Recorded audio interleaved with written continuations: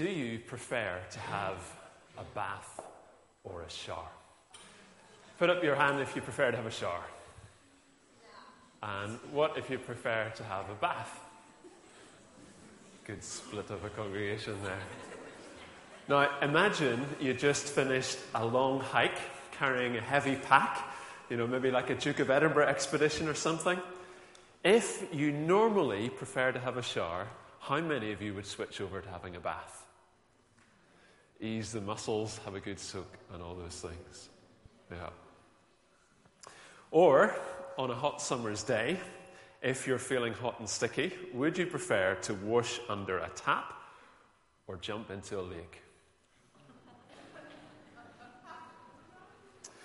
We all have different preferences and ideas of what we like, but I think most of us would agree that we would rather be clean than remain dirty. Unless you're an 8-year-old boy, and you're probably would prefer that, but most of us would be quite glad to eventually get the muck washed off. I was cleaning my driveway with a power washer a month or so ago, and I got absolutely filthy as a result. I don't know if you ever tried that, but I was covered from head to toe in dirt and grit and mud. It was on my glasses, it was down my neck, it was in my hair. I really don't get quite that mucky that often, I can tell you, but I was really glad to get clean again. And I'm sure you can tell where I'm going with this illustration because, of course, tonight we're talking about getting clean. Not in a physical sense, but in a spiritual sense. When these folk get baptized, it's not because they're a bit smelly and need a good wash. Mark's not going to be producing a scrubbing brush or handing them a bottle of shower gel. And the last time I looked, there weren't any bubbles in there. But baptism is a symbolic washing, a sign or symbol that the person who's a Christian has been washed clean in a spiritual way. Not by their own efforts, but by something that has happened to them or been done for them. Let me explain a bit more. The first point I'd like to make is that spiritual cleansing makes us feel clean. Just like a good shower or a long soak in the bath with plenty of bubbles leaves us feeling clean outwardly, so too spiritual cleansing makes us feel clean spiritually. Whenever someone is unaware of how dirty they are, it's usually a problem. A homeless person drowning their sorrows in a bottle. An elderly person living on their own with dementia. A neglected child who doesn't really know the importance of being clean. It's unfortunately true that in a spiritual sense as well, that people don't always know that they need cleansing. Spiritual dirt's not always obvious. And some people have so much dirt that they become hardened to its presence. But I think most people are aware that they are at least a little bit grubby in the spiritual sense. Perhaps I'd better define what I mean by spiritual dirt. You see, the Bible, the book that Christians base their faith upon, talks a lot about the need for spiritual cleansing. The Bible tells us that we get dirty spiritually when we hurt other people with our words or actions, or damage ourselves by our thoughts and behavior. And most especially, we get dirty because we live life for ourselves rather than the God who made us. You can imagine a young guy playing rugby on a Saturday morning at Lenzie Rugby Club, and when his mum sends him out of the house, his kit might look nice and clean, but it won't be long before it begins to get splattered and a few sliding tackles along the wet and muddy pitch, and there won't be much clean material left, really. Well, in a spiritual sense, every time we badmouth another person or tell a little lie or lose our temper or take something that isn't ours or fail to do good to a person in need or maybe treat our parents badly, every that time that happens, we get a little bit muckier. And each time we turn our back on the Lord God and live instead for ourselves in achieving the most success or power or pleasure or wealth without any reference to Him, then we accumulate more spiritual mud. I think most of us know it. We have a feeling of regret. Sorry that we hurt another person. Sorry about the way we behaved or something that happened. Sorry perhaps that we're so driven by success and wealth that other people are treated badly in the process.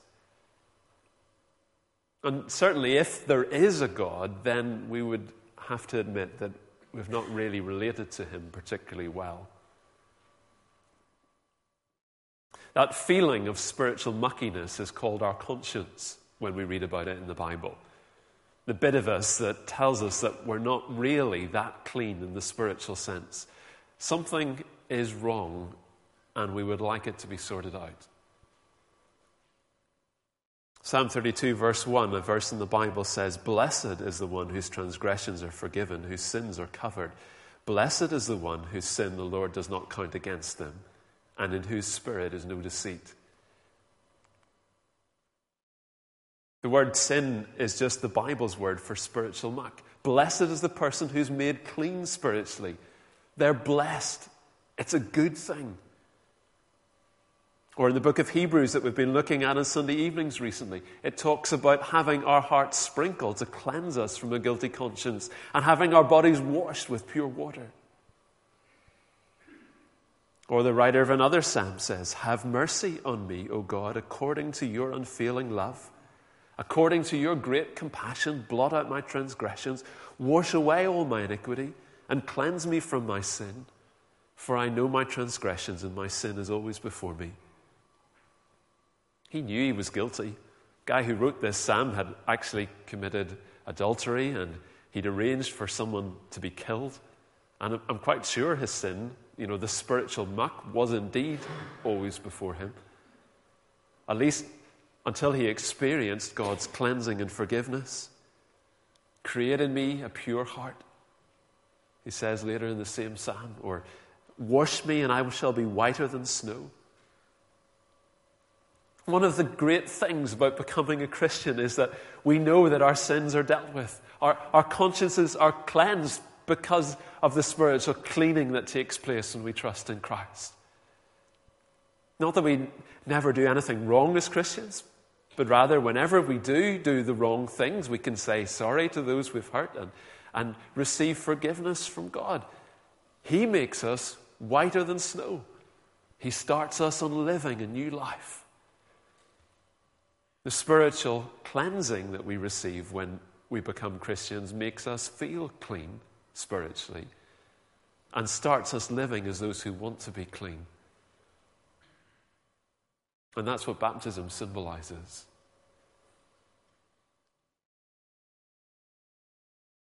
Here's my second point. Point number 2. Spiritual cleansing makes it possible for us to draw near to God. The Bible says that God is a holy God who cannot tolerate sin. He loves people and the world that He has made, but He is sad, He's upset, angry even about the presence of evil and the way that spiritual muck damages our relationships with one another and our relationship with Him. I once visited a cheese factory that supplies many of the supermarkets in the UK. And in order to get onto the production floor, I had to put on special clothes. I actually had to wear spotless white wellies and have a hat on my hair, and then I had to scrub my hands and my fingernails and everything. It was really important at the factory that no dirt came into the production area. That reminds me of the spiritual situation in relating to God. God is so holy, so clean, that we can't get anywhere near Him unless we are clean too. We need to be cleansed from our spiritual muck if we are to be allowed into God's holy presence. But once we are cleansed spiritually, then we can draw near to God with confidence. The Bible verse in the book of Hebrews that I read already begins in this way, saying, "Let us draw near to God with a sincere heart and with full assurance that faith brings, having our hearts sprinkled to cleanse us from a guilty conscience, and having our bodies washed with pure water." Once we're made clean, once we're cleansed, then we can draw near with assurance and confidence. Another verse in Hebrews says, "Let us then approach God's throne of grace with confidence, so that we may receive mercy and find grace to help us in our time of need." Spiritual cleansing makes it possible for us to draw near to God. It marks the beginning of a new way of relating to God, a new relationship, open access into His holy presence. Just like I was able to get into the production area of the cheese factory. So too, in a spiritual sense, once I'm clean and wearing clean clothes spiritually, I can then draw close to God and find His mercy and grace to help me in my time of need. The Bible even talks about us becoming children of God. When we become Christians, He becomes our spiritual Father and cares for us as a good human father does. Baptism symbolically marks the start of that new relationship. It says, "I've been washed clean spiritually, and now I am a child of God, living in a new relationship with God, drawing near to Him and trusting in Him to help me and look after me throughout this life and into the next. I'm going to live in a new way with His help and with the presence of God, the Holy Spirit, living within me." Here's the third point that I want to make. Number 3, spiritual cleansing is possible because of Jesus Christ. It's possible because of Christ. You know, sometimes we get things on our clothes that are hard to get out, don't we? You know, maybe it's ink on your school shirt, and just washing it doesn't work. You need some sort of special product like Vanish or something to get it out. Or if I've been painting around the house and I've managed to get an oil-based paint on my hands, it doesn't come off with soap and water. I can't even get it all off with a scrubbing brush. It just makes my hands sore. But if I use some white spirit, it soon comes off. In a similar way, our spiritual muck, the spiritual dirt, doesn't just come off by washing in water. That's why washing in a tank of water tonight doesn't in and of itself accomplish anything. It's just symbolic of something that has already taken place. You know, these people who are getting baptized this evening have already been cleansed spiritually because they have trusted in Jesus Christ. Not their own efforts or their own scrubbing or washing in water tonight, but by trusting in Jesus' cleansing work accomplished for them at the cross. Let me take you back just a few verses earlier again in the book of Hebrews in the Bible. The writer of the book says, "Therefore, brothers and sisters, since we have confidence to enter the most holy place, to enter the holy, clean presence of God, by the blood of Jesus, let us draw near to God with a sincere heart and with the full assurance that faith brings, having our hearts sprinkled to cleanse us from a guilty conscience, and having our bodies washed with pure water." Or another verse from the book of Hebrews, "How much more then will the blood of Christ, who through the eternal Spirit offered Himself unblemished to God, cleanse our consciences from acts that lead to death, so that we may serve the living God." You might be saying, "Whoa, what's all this talk about blood? What's blood got to do with cleansing? Isn't blood something normally that's a problem when we get it on us? You know, it's hard to wash out. It just makes us less clean." And in a physical sense, you'd be right.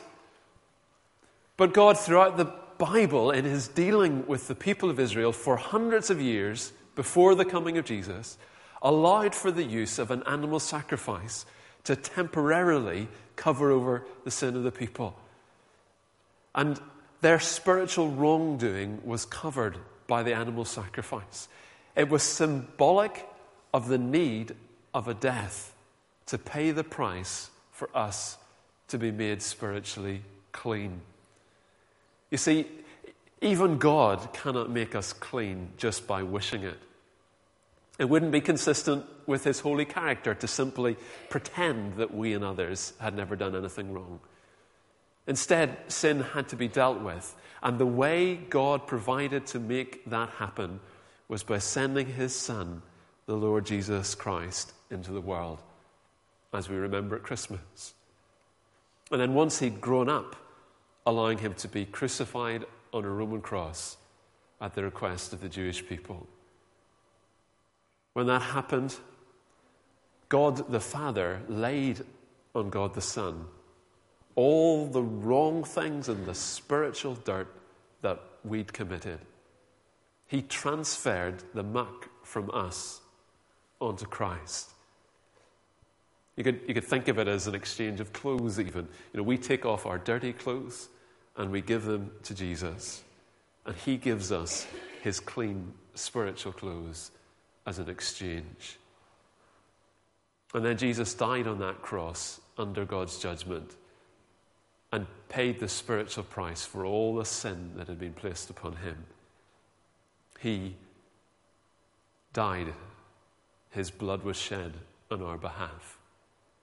But it's that which washes us clean in a spiritual sense. Now, we don't do anything weird here, like add red food colouring to the water or something. That would be a bit gruesome, wouldn't it?